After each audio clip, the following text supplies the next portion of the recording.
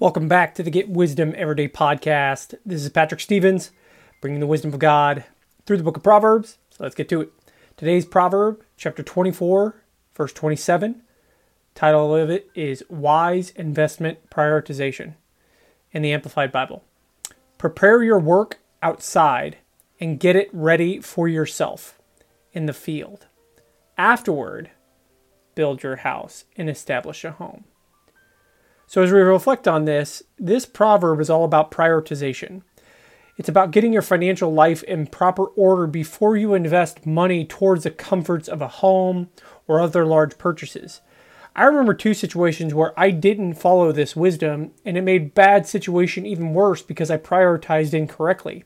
The principle of delayed gratification is important to apply here. The principle of delayed gratification means it's better in most situations to delay the immediate reward for a greater and more fulfilling reward later. Here's how you take action on this. Start practicing the principle of delayed gratification in your life. Save up to 3 to 6 months of income. Start giving away 10% of your income to your local church. Build up a diverse investment portfolio. Be outrageously generous with your money you earn. And then establish a great home and live a great life. You can do this. God bless.